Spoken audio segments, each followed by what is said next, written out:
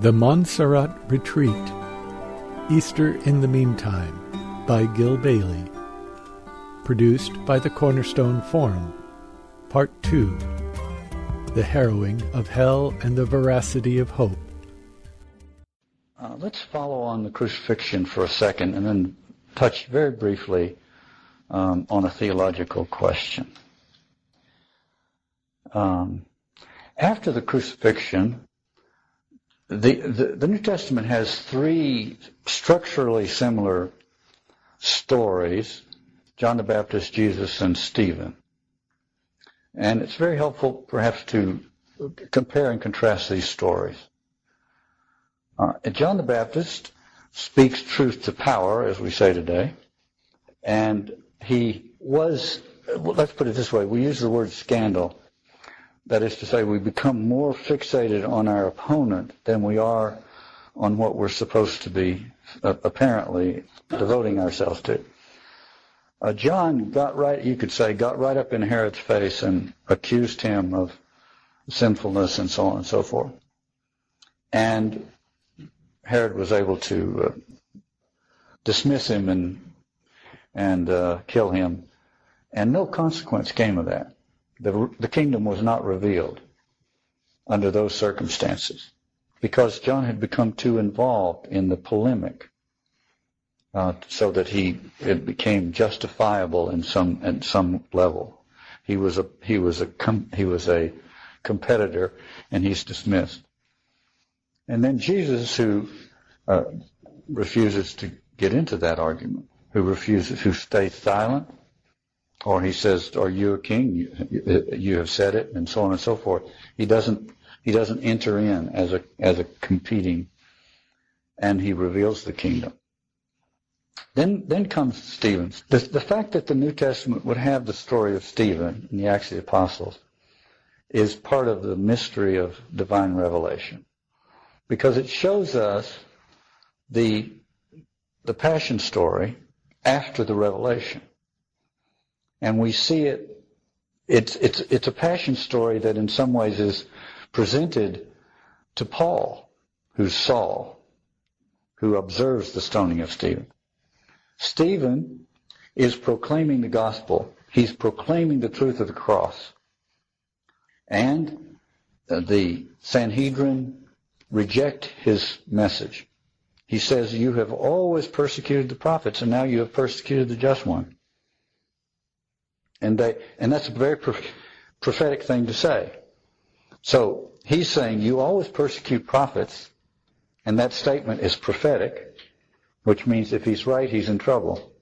See what I mean? Because he's behaving like one, they're going to persecute him, which they do. They take him out and stone him. Stephen prays forgiveness on them. Now, when we talked about the Passion story, there were so many details I left out. But one of the most important is, and I usually do it in a Monty Python version, Jesus is on the cross, so to speak. He looks at these people looking at him, and they're all angry, and they have their fists in the air, and they say, "Crucify him." And if you and I had been there in his place, looking out, what we would have seen is ravenous wolves, and what Jesus saw was lost sheep. And so he said to this rabble, "You probably wonder why I call this meeting. Hold still. I've got you just where I want you. Father, forgive them, for they know not what they do." This is absolutely essential. But theologically and anthropologically, they know not what they do. They're inside a black hole. They're caught up in this madness. And when you get caught up in this madness, you have eyes that cannot see and ears that cannot hear. So they didn't know what they were doing. They were caught up in social contagion, the mimetic phenomenon. We get caught up in it and we lose our individual focus altogether, and we're simply thinking with the mind of the mob. They know not what they do. They're doing what mobs always do. So, Father, forgive them. Now, this is absolutely essential to the revelation, to pray forgiveness on one's persecutor. Jesus taught us to do that. When they persecute you, pray for your persecutor. Now, in Stephen's case, he kneels down and prays a prayer, handing his life over to God. And then and it doesn't say how he says it, but then it says he says in a loud voice, Lord Jesus, do not hold this sin against them. In a loud voice. Why would he pray in a loud voice? God's not hard of hearing. Well, Luke had to get it from somebody. Somebody had to have heard it, and so on. Forget that. It says he prayed in a loud voice so that those who were stoning him would hear it. So they would realize that he is praying for them. So that one day, like Saul on the road to Damascus, so that one day the nickel might drop and they might realize, they might come to their senses and realize that guy we killed prayed for us. That's a tremendously powerful shattering of the delusion that mobs get into. But when he said that, the text in Acts of the Apostles says, they covered their ears and led him out and stoned him to death. Now this is a very important thing, because before the revelation, you don't have to cover your ears. They know not what they do. They have eyes that cannot see and ears that cannot hear. But when the revelation has already occurred and been proclaimed, Stephen proclaimed it. After it's proclaimed, the toothpaste is out of the tube. It's too late. You can't pretend not to know what you know. But you have to do something. Mobs are like animals in heat. They want to get the job done. And they don't want these moral quibbles coming in. So we humans now, after the crucifixion, after the revelation, we can only do these things by covering our ears, which means now we're morally complicit. You see what I mean? Jesus says, Father, forgive them, for they know not what they do. But I always conflate these two scenes, and I have Jesus saying, Father, forgive them, for they know not what they do, except for those two guys in the back with their hands over their ear. Because they're complicit in their ignorance. So after the revelation, and to the extent that the revelation has impacted us, we become complicit to the extent that we keep it out, try to keep it out. So that's very important, because it's a commentary on what happens after the revelation, how fallen humanity tries to fend off the revelation. And it explains much that goes on in the world at any time, including our time. We try various ways to close our ears to it, to keep it out of the picture so it doesn't, as Father said last night, so the Christian bother is not doesn't impinge on us at these critical moments. So far we've seen the crucifixion from the point of view of humanity and its impact on humanity. But what we haven't yet done is see the crucifixion from the point of view of the Trinity and what it means, what God has done and what God has risked almost in offering us redemption. You know, Jesus said, I and the Father are one. And the agony in the garden, when Jesus prays that the cup pass, is not primarily, I would say, a anticipation of the terrible pain and death that's to follow the next day, but the interruption of his life with the Father. He is nothing but that. He is nothing but his relationship to the Father. And he anticipates an interruption in that relationship. And lo and behold, the most shocking thing about the crucifixion, and the proof almost that of its validity and the authenticity of it is the cry of dereliction. My God, why have you forsaken me? We can be absolutely sure that Christ said that on the cross, because I guarantee you the evangelist would not have put it in had he not said it. It made their job immensely more difficult. My God, why have you forsaken me? The cry of dereliction. And we say, well, that's the first line of the psalm, which ends in a more reconciling tone and all of that. But I think that's, and again, this is based on von Balthasar's reflections. I think we have to take it seriously that there is a break in the Trinity, which is inconceivable. Inconceivable.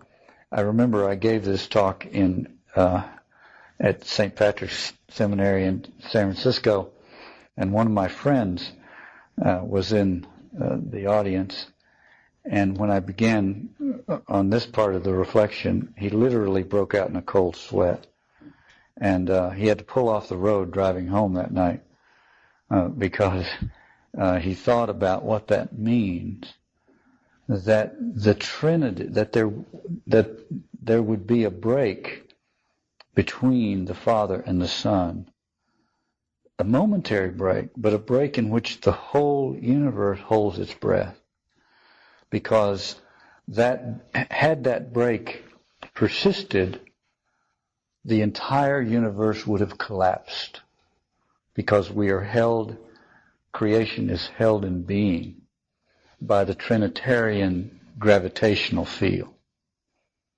And to break that is to have the whole thing fall apart. So it's an act of self-donation on the part of the Trinity to the rending of the Father and the Son in a cosmic version of the Abraham and Isaac story almost. It's immensely complicated.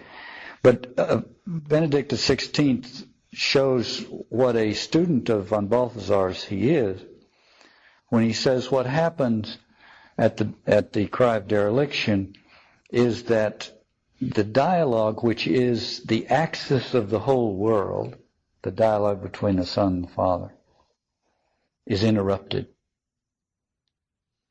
is momentarily interrupted. There is no communication between the Father and the Son is nothing but that. And so he is God-forsaken. God has become God-forsaken.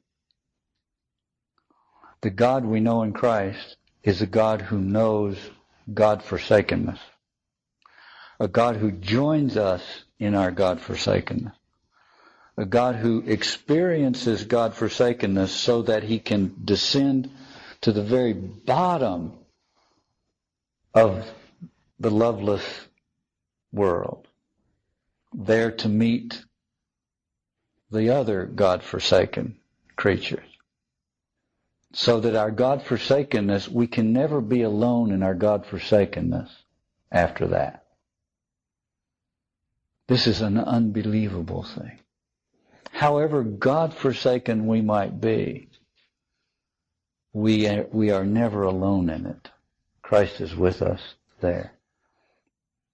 The God by whom we feel forsaken is at our side in our God-forsakenness.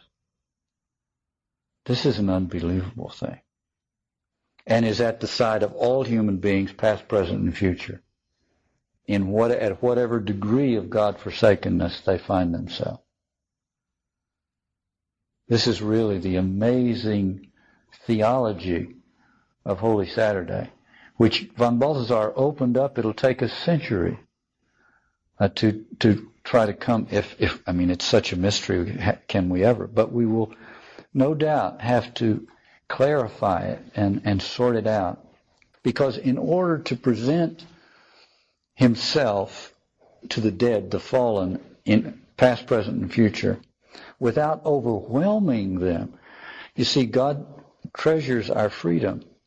So when we encounter the living God, if he manifests himself as he did on Mount Tabor, then one's yes is simply pulled out of one. You see what I mean? If you see him in all his glory, then it's hardly an authentic decision on your own, because how could you do otherwise? So he presents himself to us in his most humble, most impotent form, of the dead corpse who's God forsaken, so that our yes will be a free yes, not one overwhelmed by the glory of the revelation, so that it's hardly a free decision at all. So this is just a great mystery, and it's confusing even to try to formulate it in this way, but just to, in a way, to flag this Holy Saturday as what may in fact be the real heart and soul of the Christian mystery. And to think here we are 2,000 years from it. You know, it took the first Christians 3 or 4 centuries to hammer out the key doctrines of our faith, because this thing that had happened to us was so overwhelming and so inexplicable. They didn't have the vocabulary or the mental concept to do justice to it. And so that's where we have the church fathers wrestling with these things. And that took 3 or 4 centuries. And, you know, we like to think that it's all settled. Well, the creed is settled. But what are the implications of it? We continue to journey and discover as we go. And in our time, I think quite extraordinarily, we've had this missing part of the Triduum brought to our attention. And the possibilities there are staggering. Hans Urs von Balthasar is, I think, the great theologian of the 20th century. And I think Benedict XVI thinks so as well. And in a way, von Balthasar is the Thomas Aquinas of our day. It will take us centuries to unpack what he has done, an immense contribution to a Christian theology. And his most seminal insight is that we have overlooked Holy Saturday. And we have to rethink Holy Saturday. Now, when we say, as I said in an earlier session, history takes time and God gives it time. He gave us freedom, and in order for us to choose love, we have to be free, and therefore he can't just cram the revelation down our throat. And he has to provide, he reveals himself to us as we're on a need-to-know basis in a way. As we're capable of absorbing, assimilating it, it's revealed to us. And we grow and recognize, and the journey into the mystery of Christianity and the Trinitarian mystery is constant and probably forever, but will continue, I hope, in the next life. But the question is, what happened on Holy Saturday? The lacuna, the gap between the crucifixion and resurrection. Well, we're told, and our creed tells us, he descended into hell. And there have been versions of that, theological versions of that, and very many artistic attempts at that, and so on. Von Balthasar offers a very striking and I think tremendously fruitful line of thinking about it. And that is that Christ descends into the world of the doomed, the world of the unrepentant, the world of the unforgiven. If history takes time and God gives it time, there's a very serious theodicy problem. Namely, how about all those people that never got wind of it? what's going to happen to them? There are plenty alive today that haven't gotten wind of it, and a whole lot who haven't gotten a very good version of it. What about them? They never had a chance. Von Balthasar says history is a mutual intensification of the yes and the no to Christ, but a whole lot of people never had an opportunity to say yes. So what about them? To make a very long and very complicated story very short, but Christ descends as pure impotence, as a dead man, into the realm of the dead, into the realm of the lost, into the realm of the of where he can encounter the dead, and encounter the dead at the moment of death, I would say, because we're talking here about something that doesn't keep chronological time. We're into a world beyond time, where time is in abeyance. Christ descends into the realm of the dead, because if you want to extend the invitation to every single human being who ever lived, how can you do it? What do they all have in common? They all die. You see? That they have in common. So if you can encounter them all, and we Christians look forward with a certain amount of trepidation to this encounter, because it is the moment of judgment. It's the moment where we encounter full life, in the face of which we will realize what a shabby version of it we pulled off, and encounter the suffering we will experience at the realization that we had an opportunity to be saints and we didn't fulfill it. So that's the judgment. So we have been given an anticipation of that judgment, and it's a sobering one. Other people have not been given the anticipation of it.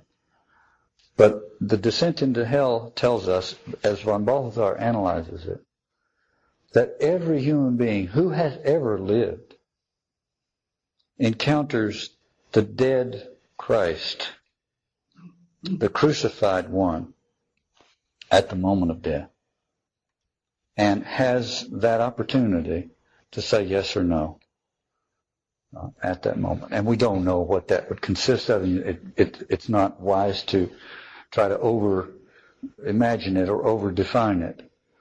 But it is, I think, an essential ingredient in understanding the patience of God with human history. History takes time, God gives it time. It takes a long time for this revelation to develop. But meanwhile, the people who haven't been exposed to it are not left out. Christ went into the realm of the dead in order to be there when they arrive, beginning with the very first human being, in order to give them an encounter with the fully lived life that he represents, and invite them into the Trinitarian embrace.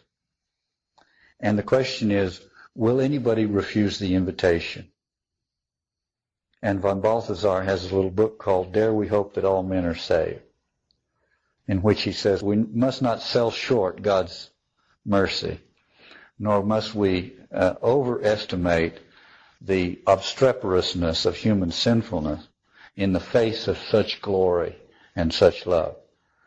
That this encounter might very well be capable of melting Hitler's heart and having him fall to his knees weeping. So we must realize this is a very powerful encounter. But it's dealt with in terms of the sort of iconography of the Christian story, and this little reference to the descent into hell. It's a part of the overall accounting for things. If you try to account for things and you don't say that, And people are going to say, wait a minute, how about all those people? They're taken care of. They're taken care of. It's very controversial. It's very controversial because von Balthasar does not say that there is no hell. There has to be a hell. Theoretically, in case somebody's stupid enough to say no for all eternity. But it doesn't have to have anybody in it. The church has canonized thousands of saints, but it has never condemned a single soul, including Judas. So we just don't know.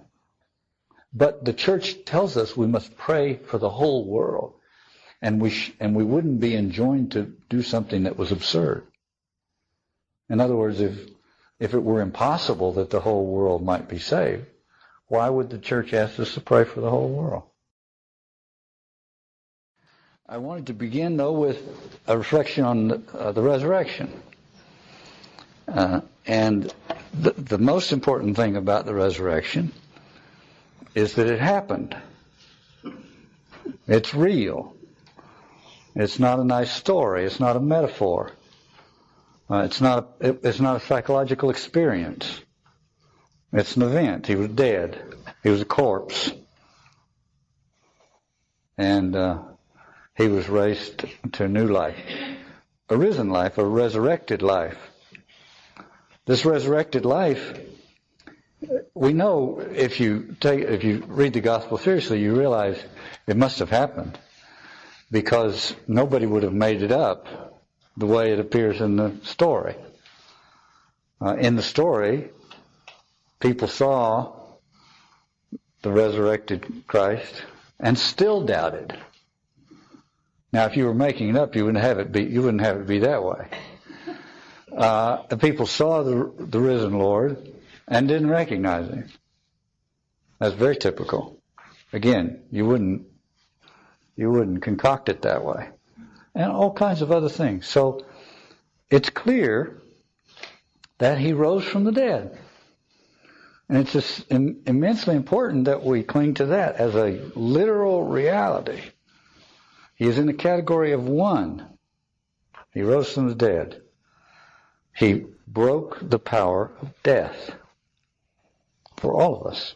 He broke the power of death to demonstrate to us and to the world that it is an unreal power. So this is the liberating reality. We have been freed from death. The hard part is getting it through our thick skull.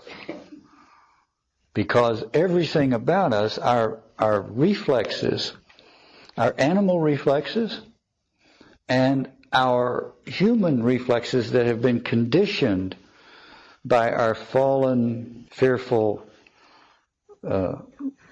history, all of these reflexes are predisposed to have us recoil from death. And we all know death is the enemy. It's true. But we attribute to it more power than it now has. It has been robbed of its power at the resurrection. We also know that the resurrection happened because of its effect on those who encountered the risen Christ and who came to believe. That is to say, before the resurrection, the disciples were cowardly, they fled, they were confused, and so on and so forth. And 3 days later, if you leave out all the stories about the resurrection, you just look at the disciples on Thursday and Friday, and then you look at them on Monday, to use our calendar, and suddenly on Monday, they were courageous, unbelievably courageous. They all went off and became martyrs. So something must have happened that made that transition. And that thing was the resurrection. It actually happened. So how do we know the resurrection happened? We know the resurrection happened because a trusted friend had a trusted friend, had a trusted friend who had a trusted friend who had a trusted friend who saw the risen Christ. In other words, it's come down to us like that. Eyewitnesses. Not all the eyewitnesses believed. So that's part of the mystery. That shows you it's real. That shows you it's still, our freedom is still intact. It's not so powerful that everybody dropped their resistance instantly. No, you want to put up your resistance, you still can. You see what I mean? So again, it's the preservation of our freedom and our dignity, really, that comes with our freedom. Not everybody said yes to it. But those who did were totally transformed. And they began to behave in incredibly heroic and courageous ways in the face of death. So, the resurrection. What I want to do now is just touch on, this is a review, and then I'll come back to the resurrection in a second. But let's review kind of what we talked about. The question, and I probably should have started with these questions because it's one way of organizing our thoughts. But one approach to the Christian revelation is to say, if Christ was incarnate, crucified, and risen, he came to save us. And we're so lost in what it is we need to be saved from, we don't even know what that's about. So we have to interpret our own fallen condition in light of the cure. In other words, we don't know what the disease is. All we know is the cure. And what we have to assume is that the cure was appropriate to the disease. And so here we have the cure. Here we have what it took to save us. And so on the basis of that, we can analyze back to try to find out what our predicament is. What did it take to save us? It took the incarnation, the crucifixion, and the resurrection. There were all kinds of other things. Pentecost, Ascension, we could go on and on. But let's keep it simple. Three bullet points. The incarnation, crucifixion, and resurrection. In a very simplistic way, this is obviously oversimplified. Why did it take the incarnation? It took the incarnation because we're made in the image and likeness of God. And because we haven't gotten a good glimpse of him. We haven't gotten a good, long, loving look at him. And therefore, we start imitating each other. And that gets us into that whole mimetic problem and the violence and conflict that comes from that, as a result of which we find a scapegoat and invent religion, archaic religion, and all of its later manifestations. Well, so we're made in the image and likeness of God. That's what we need to see a model of what it means to live the Trinitarian life in a human form. Christ shows us the Trinity, the Trinitarian love life in a human form. And therefore now we have a model. We are imitative. We need a model. We now have one. The interesting thing about this model, and maybe I'll talk about this tomorrow morning, unlike other models, when we imitate them, we lose our uniqueness. So if I imitate, I don't know who, Michael Jordan. Does anybody remember Michael Jordan? I don't know who the latest. Anyway, if I imitate somebody, then and they may be it may be somebody worthy of imitation. We have the communion of saints, and they're in a different category in a way. But to the extent that let's put it this way: if I imitate somebody, I become like that person, and to that extent, I may diminish my own uniqueness because I imitate in them something that's unique to them. If I imitate Christ, there's only one thing to imitate about Christ. He said it over and over again. I only do what I see the Father doing. I and the Father are one. So all that we can imitate in Christ is is his imitation of the Father. Or, put it this way, he said, I only come to do the will of the one who sent me. If we imitate him, we do the will of the one who sent us. And the one who sent us sent me and you and you and you. We each have a different vocation. So if we imitate Christ to do the will of the one who sent us, we become as unique as we can be. It's the only imitation that brings out the full uniqueness of our existence.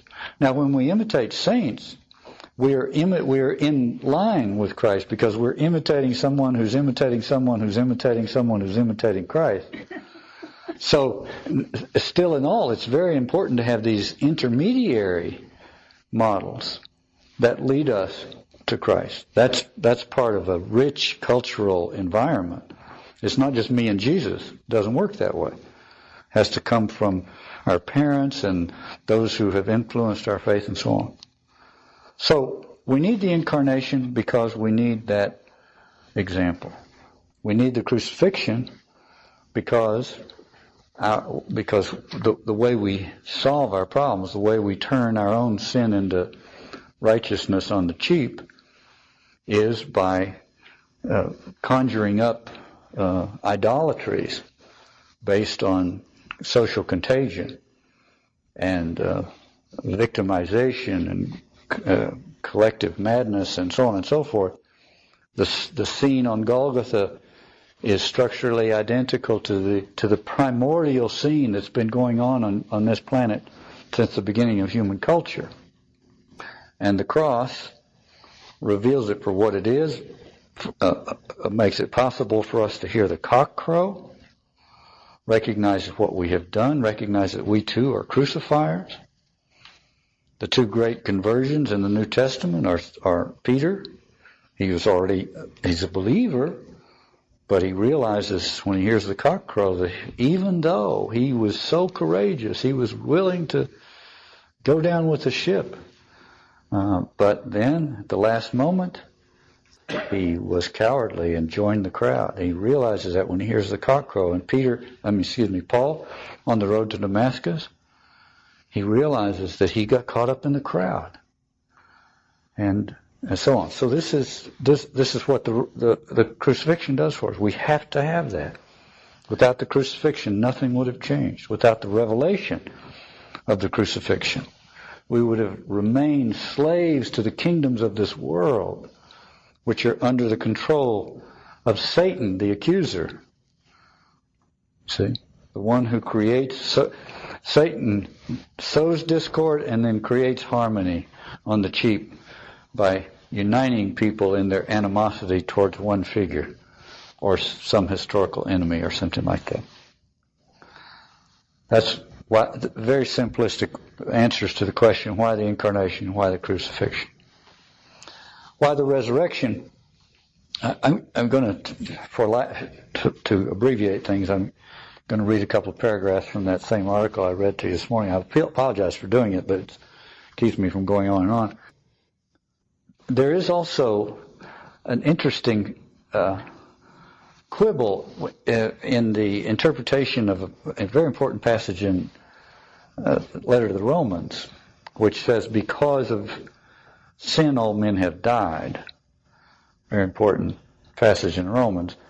The Orthodox, there's a very strong tradition in the Orthodox world which interprets, because I don't know Greek well enough to be able to parse this, but there is an Orthodox tradition which is a perfectly legitimate reading of that text, to read it as follows: because of death all men have sinned. Not because of sin all men have died, but because of death all men have sinned.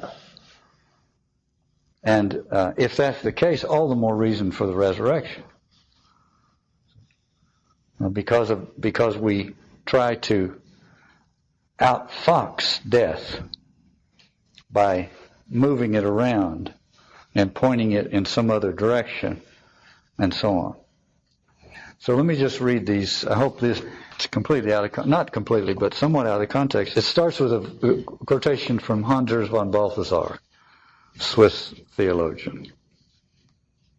He says, there are many ways in which even that death which is appointed for the body, although it is a physical event, can be assimilated in advance to that spiritual event that it is meant to be, and shall be whether or not one wishes it to be, namely, the handing over of corporeality to the giver who fashioned the dust of earth into a human instrument.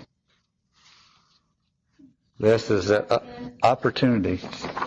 I know it's quite dense. There are many ways in which even that death which is appointed for the body, although it is a physical event, can be assimilated in advance to that spiritual event that it is meant to be, and shall be whether or not one wishes it to be, namely, the handing over of corporeality, our bodily existence, to the giver who fashioned the dust of the earth into a human instrument. So death is the opportunity to hand one's life over. He goes on, the Christian attitude to the body will be governed by this final sacrifice, which he is to perform as a conscious act. Even in health and active life, he will make the coming final surrender of corporeality the inner meaning of all his action. So, I've never had an unrecorded thought. And as you can see, I remember some years ago seeing some comment by someone which was brilliant, and I loved it. He said, we are not here to sell cassette tapes. We are here to die. And it was a refreshing reminder.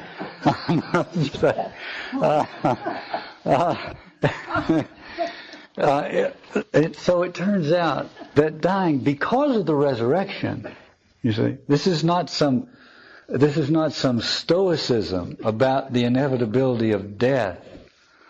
You see, it just sort of slowly overtakes us. But precisely because of the resurrection, we have been given an opening. So that with all of its terrors, this is not some recipe for, wrapping the drapery over your couch about you and lying down to pleasant dreams, that kind of idea. Not at all. No, it's supposed to be, remember Jesus, let this cup pass, sweating blood. It will be that. I had a friend who died. I went to see her just a few days before she died. There were people waiting outside the hospital room to see her. She says, Gil, go out there and tell those people, I do not want to have to die a heroic death. They were all her admirers, They wanted to come in and see her in her heroic. She said, I don't want the pressure. So this doesn't mean that it doesn't have all those horrors for us, or those fears. But it does mean that that's the opportunity that all of us have as mortal creatures to give our lives to the Creator of them. And then my 2 paragraphs of purple prose.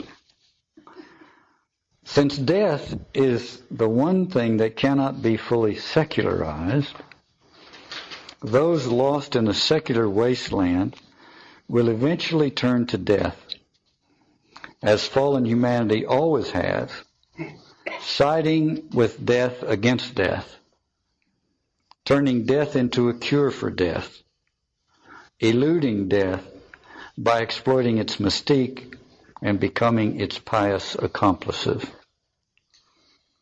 In a post-religious world, both those who are desperate for meaning and those who have despaired of it will find in death an unspoken organizing principle. Whether fleeing from it or flirting with it, whether bound to it by fear or fascination, death eventually becomes the default preoccupation, the chief obsession of those who come to regard it as a final, incontrovertible fact. What comes to me right now is a conversation I had recently about, I don't even know what it's called, but there are what used to be boxing matches or wrestling or something, and now it's extreme, well, I don't know what the word for that is, but it's pay-per-view and all that. It's the gladiatorial combat, coming within an inch of death. And the fact that audiences are paying to watch this is part of the necrophilia of our time. And it's turning to death, or the threat of death, or the little energy that comes from being close to death, that is part of a sickness that comes over us when we have lost touch with this tradition. At the resurrection, the power of death was broken, but not the fact of death. Only by acknowledging that fact and accepting it as our opportunity to enter into the Paschal drama with Christ can we keep from slipping back into the old religious swamp out of which we were dredged at Easter. Post-Christian culture, bereft of religious vigor, is becoming such a swamp, a culture of death, threatened from without by a resurgence of pre-modern forms of sacred violence. It is inwardly imperiled by postmodern forms of nihilistic resignation. What's going on in our world today cries out for the resurrection, because without it, we fall back into this longing for transcendence. There's no transcendence. What's left? There's only one thing that hasn't been completely leveled, and that's death and the mystery of death, and we turn it into some kind of pseudo-religion.